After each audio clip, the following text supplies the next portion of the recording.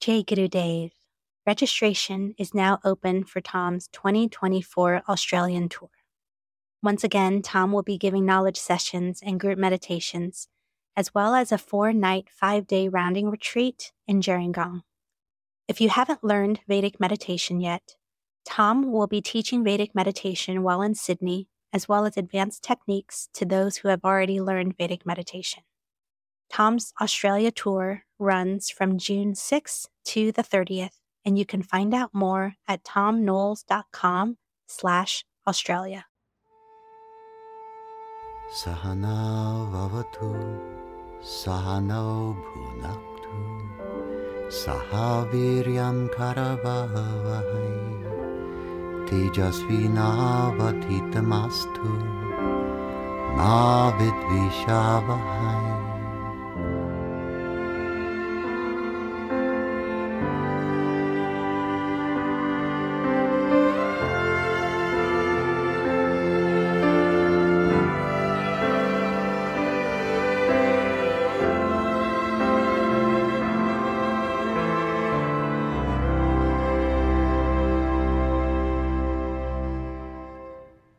The problem of world peace is a problem of the world's magnitude.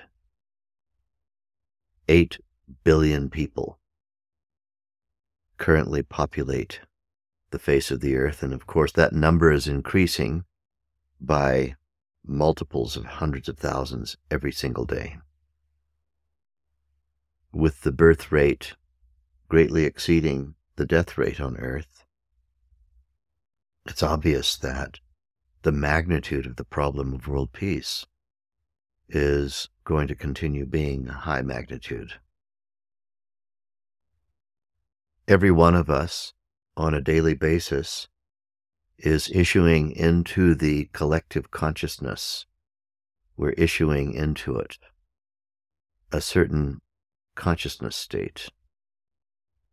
Either we're issuing into that consciousness state stress and uncertainty, anxiety, or depressive feelings, feelings of worthlessness, or self-aggrandizement, excitation, selfishness, or exploitative nature, live for the moment.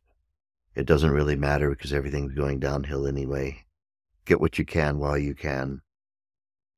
Or some higher consciousness state that evolution is a constant process. I am a contributor to the evolutionary process. I'm one of the means whereby evolution is able to make its way. I am peaceful inside myself, and I'm looking for ways of taking my peace on an excursion, taking my deep inner peace, my sense of self, my knowledge of my own inner quality as that vast consciousness that has the ability to radiate life for all to enjoy. The field of infinite solutions, the field from which all creative thoughts are possible. If we could have a larger percentage of people experiencing that latter set of consciousness contributions to the collective, then we could begin to experience world peace. The fact of world peace is a concept. We can't ever find any historic example of having had it. When there are periods of peace, as we've seen in the past, they're very localized. Looking at one particular place of the world, there seems to have been the end of one war, and prior to the next war beginning, there was a period of peace, and so we call that peacetime. But we're not looking at Congo, or we're not looking at South America, or we're not looking at some other part of the world where wars are going on. In fact, violence between humans has been, sadly, a perpetual reality ever since humans first appeared in their upright format, with their brains up above the rocks and the bushes. We call it bipedal, upright anthropod, someone who has learned how to move around on feet and has learned how to take hunting techniques and use those hunting techniques to kill or maim or terrify other people in order to get others to conform to your will. Warfare has existed ever since the discovery of the ability to bully other people and to get other people to conform to your will. And the idea that self-aggrandizement, that is to say, I'm going to have greater happiness if I have more objects, if I have access to more objects, if I have access to all of the objects that other people covet and crave, and if I can somehow manage the flow of that and be a purveyor of the flow of that, then I'm going to have a greater happiness in my own life because I won't have any lack. Others may have lack. They have to come to me in order to resolve their lack. Ever since these kinds of concepts have come up and bubbled up in human awareness, which is basically forever in the past, world peace has been elusive. World peace can have only one basis, and that basis is individual peace. And what does individual peace mean? Individual peace does not mean a kind of weak state in which we have watered down our aspirations, in which we have decided that we can do without, or we've decided that we can live only on a basket of goods and services in our life. And we're not going to get world peace by everybody deciding that I'll just live with less. I'll decide what's less and I'll handle that. World peace can only be a dynamic state, the product of the kind of peacefulness that comes from radiant consciousness. When people practice Vedic meditation twice every day as a regular strategy, a system for awakening their full mental potential, they begin to experience the kind of peace in an individual setting that, if multiplied by thousands or by millions, would have the impact desired, the desirable effect radiating into the collective consciousness. Each one of us, when we have a violent thought, a negative thought, a miserable thought, an uncharitable thought, an anti-compassionate thought, when we think about others or behave toward others, either explicitly or implicitly in ways that are disregarding of the deep human need in others, then we're contributing to the next world war. World war is a thing that's been experienced many times. We've numbered the last two major multinational conflicts as World War I and World War II. At the end of World War II, our species discovered the means whereby industrial levels of killing could be taken entirely to another level. In World War I, the first level of industrial killing was discovered in the form of machine guns and various kinds of noxious gases that you could launch on unsuspecting so-called enemy. They're just regular people who've been drafted into military service who happen to be out in the field doing exactly what they were told by their commanders in order to try to maintain control over land or to gain control over land. And the speed with which you can kill those people is considered to be the speed of success in a war. Machine guns and gas were pretty good. We moved into World War II, and we discovered even bigger forms of machine guns. We decided we weren't going to use gas anymore because it didn't seem like a civilized way to kill people. But we began to discover a new thing, and that is that you can bring death en masse to civilians. Don't just deal with the conscripts and the soldiers out in the field. Threaten the wives, the mothers, the children, the babies of everyone who live in civilian towns and cities by detonating above them either conventional weapons or, as we discovered most horrifyingly, the ability to cause nuclear fission, and then later on, as we experimented more with this, create nuclear fusion to cause a small sun to appear above a city and just melt the place, and killing on the scale of 100,000, 150,000, 200,000, 250,000 at a time. Attack the civilian population, keep that threat over everyone, and then everybody will start surrendering. And what this did was it created a period known as the Cold War, where the proliferation of nuclear weapons, the desirability of these weapons to an increasing size club of nations, put a kind of a stalemate on at least the use of nuclear weapons because of a phenomenon we call mutual assured destruction. If anyone dares to use one, then all hell will break loose and everybody will be using them, and the whole of humanity will be wiped out in probably less than an hour. All the libraries, all the civilization, all the growth, all the knowledge, agricultural capability, a world that wouldn't be worth living in. If you could possibly survive it, you'd wish you hadn't. This nightmare scenario has been the scenario ever since 1945, when nuclear devices were used for the first time against a population in Japan. What we've discovered now is that we can't really afford to have another world war.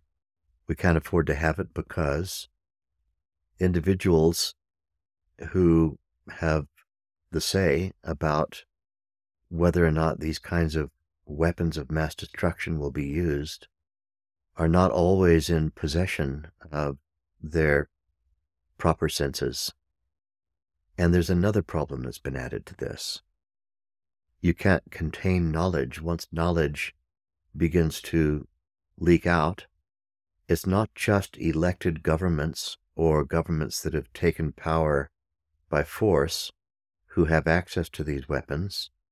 Any disgruntled group, we call these disgruntled groups, and very, very frequently minorities, cultural minorities, racial minorities, religious minorities, economic minorities, who hear all about the wonders of democracy.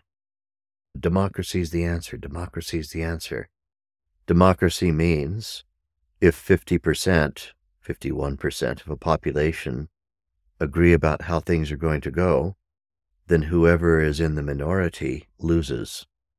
And minorities hear this answer loudly and clearly. Democracy to a minority group means you lose.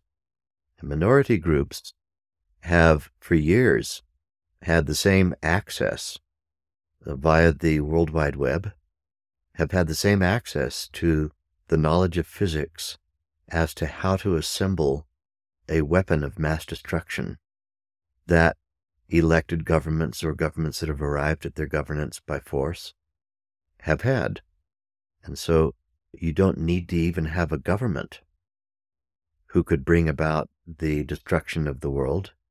You only need to have a disgruntled group, a relatively small group of people who let off one bomb in a major city and then hold all of the other cities of the world to ransom in a guessing game as to where they have their second bomb placed or their third bomb placed.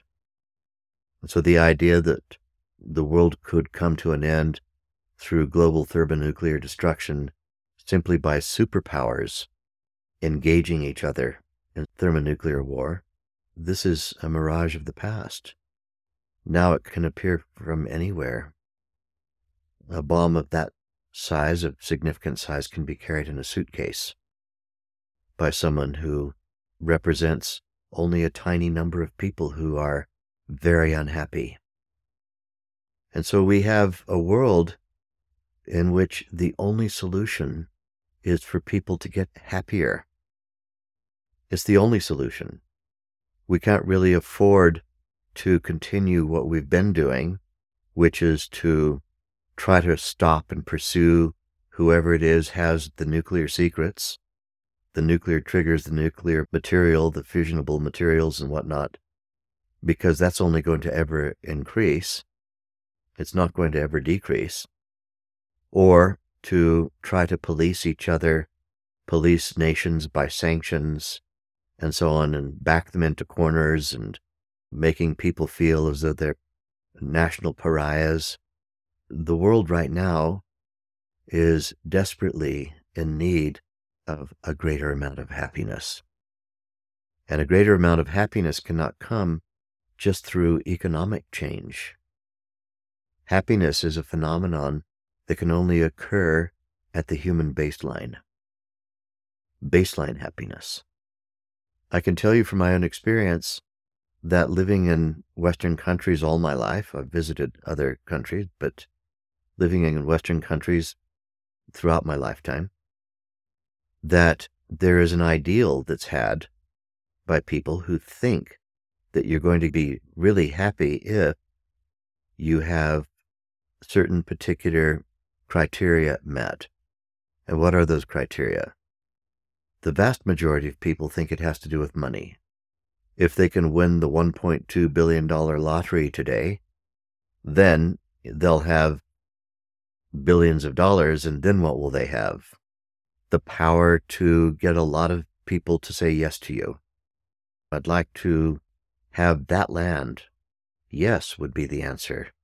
Are you willing to meet my price? Of course I'm willing to meet your price. I have an infinite amount of money. And so give me the land. Oh, you have the land. There's the land. I want this giant yacht. Let's not just be satisfied with the yacht. Let's make it into a ship with 8 stories of grandeur and 15 swimming pools, and just crawling with staff who are asking me constantly, is there anything I need? And surrounding me with yes people who just say yes all the time. No one ever argues. And then let's get some gorgeous people around here. The only people who satisfy the superficial criteria of fashion magazine models. I want to be surrounded by fashion magazine models, people who say yes to me all the time.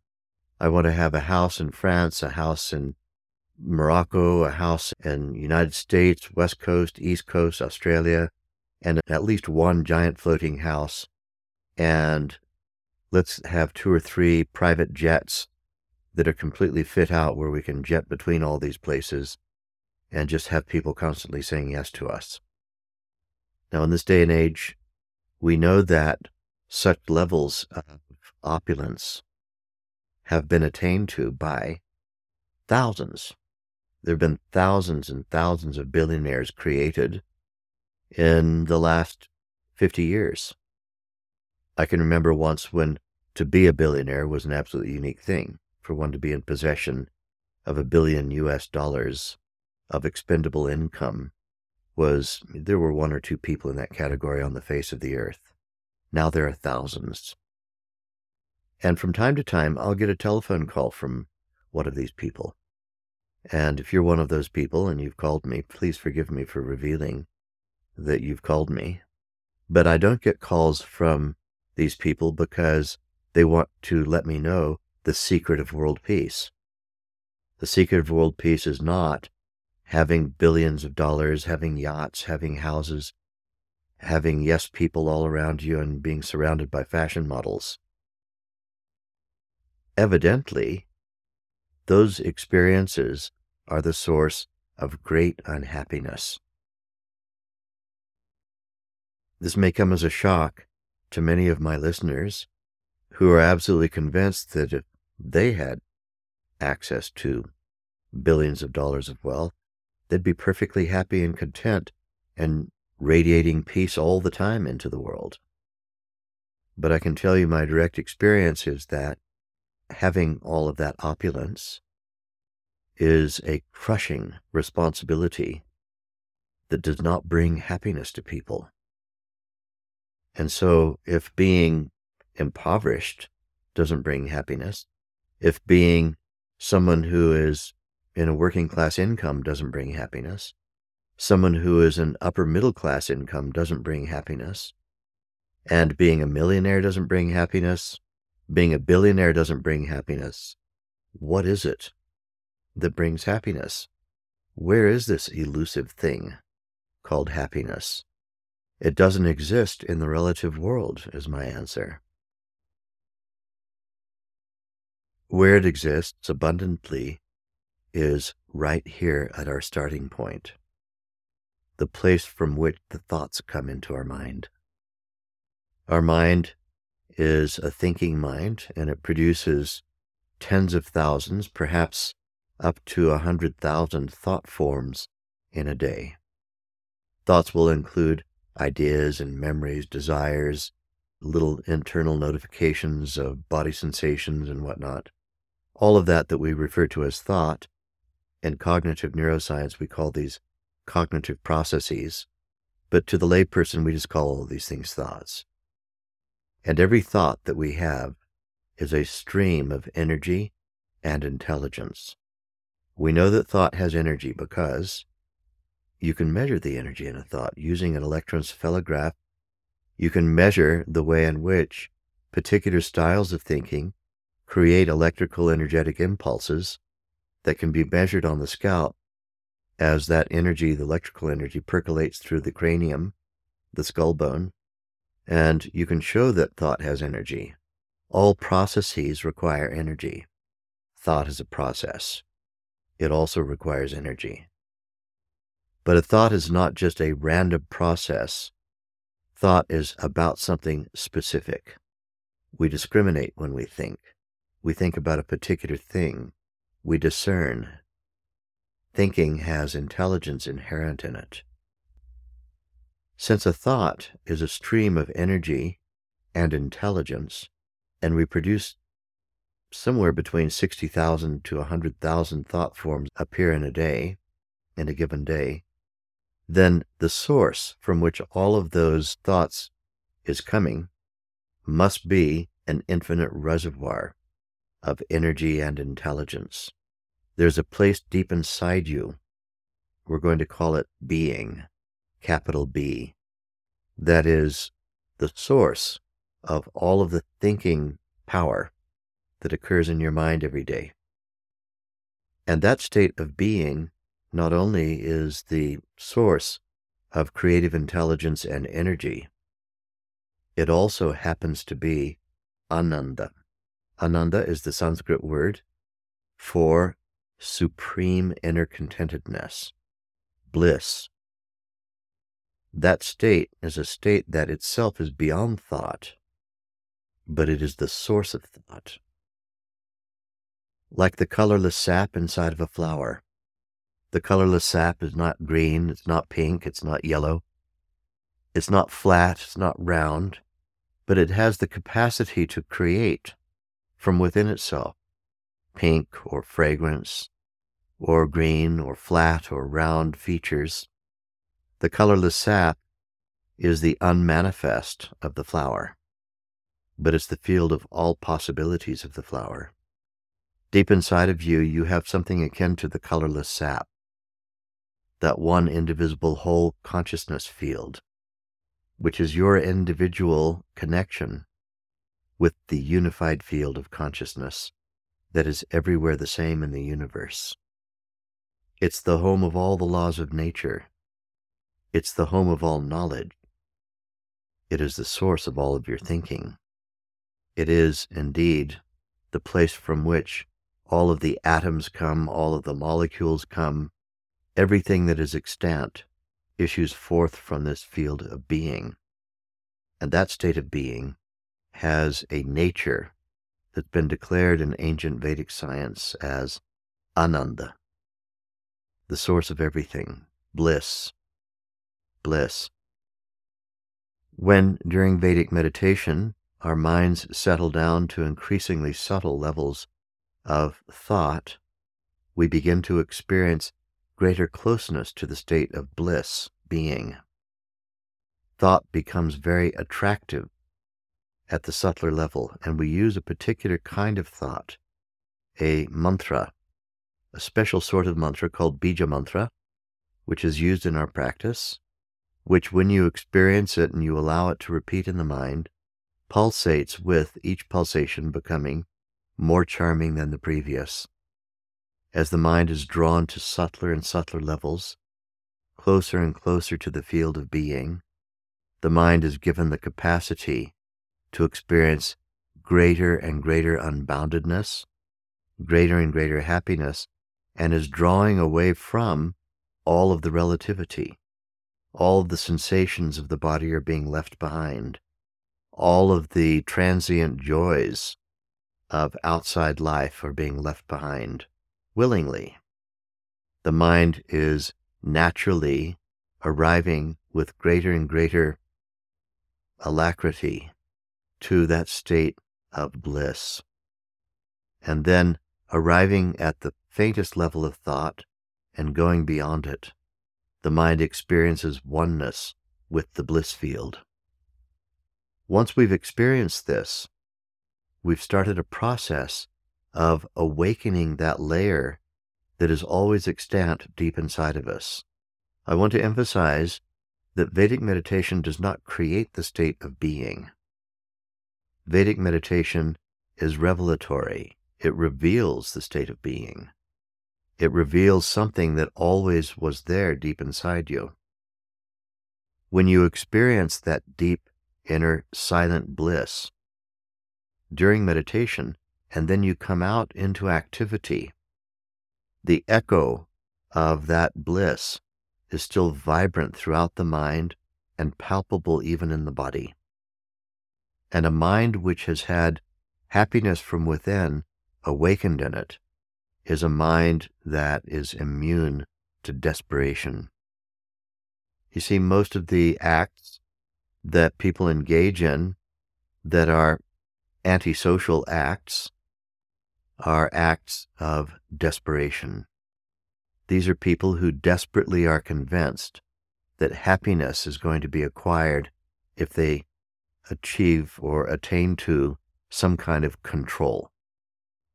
Control over resources, control over people's minds, control over people's territory, control of a greater and expanding amount of territory.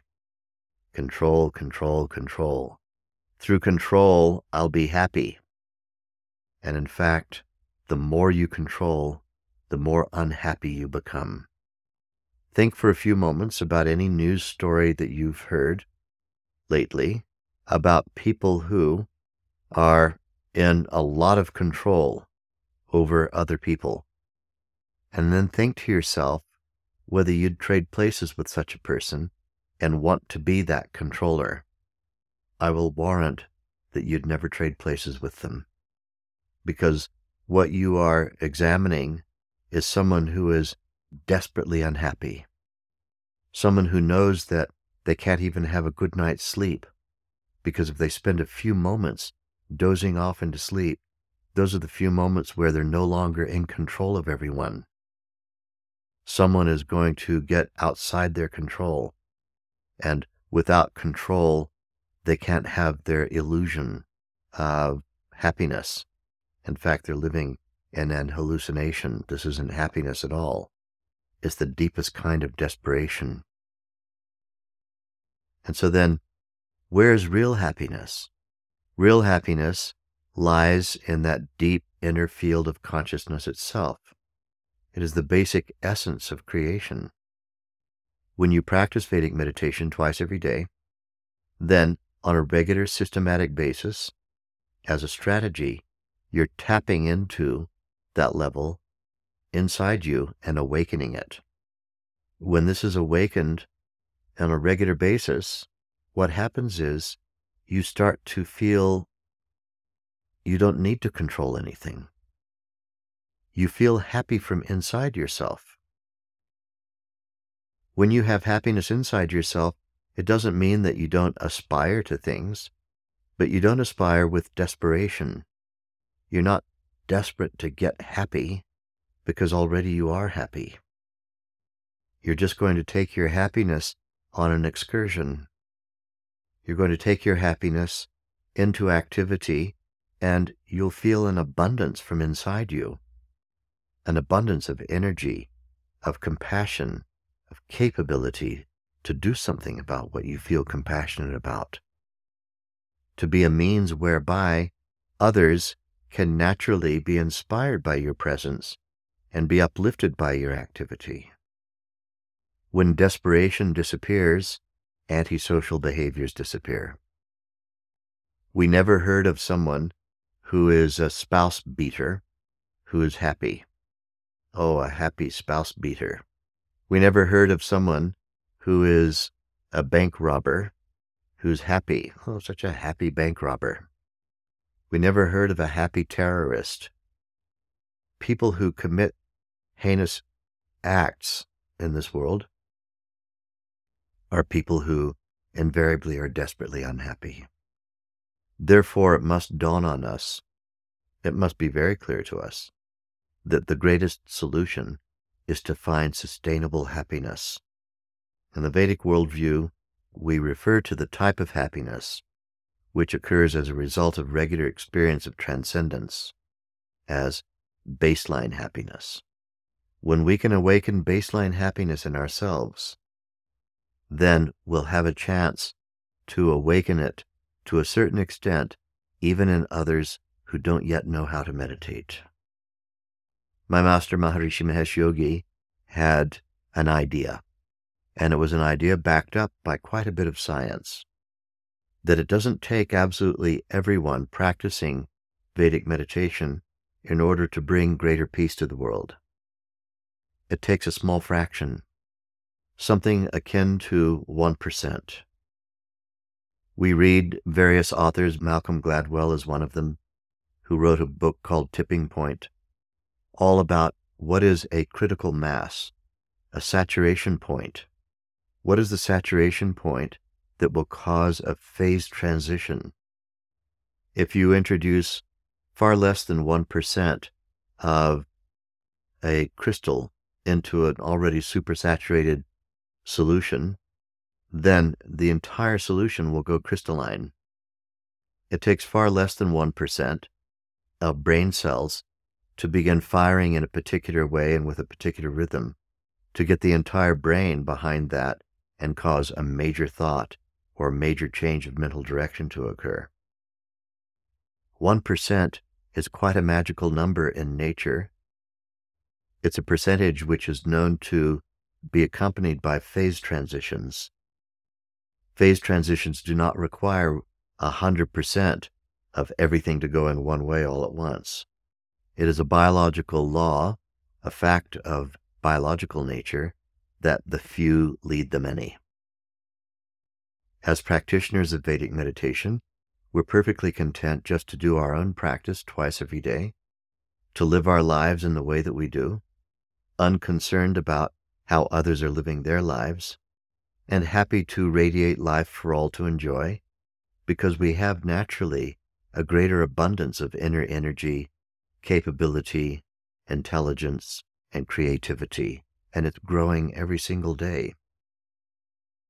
But by virtue of practicing our technique every day and inspiring others, because others see the way that you are, they naturally get curious. How did you get to be this way? And they begin to ask questions. And then when you give your simple answers that I am this way, maybe meditation has something to do with it, you might like to give it a try. If you're interested, here's a website you can look at.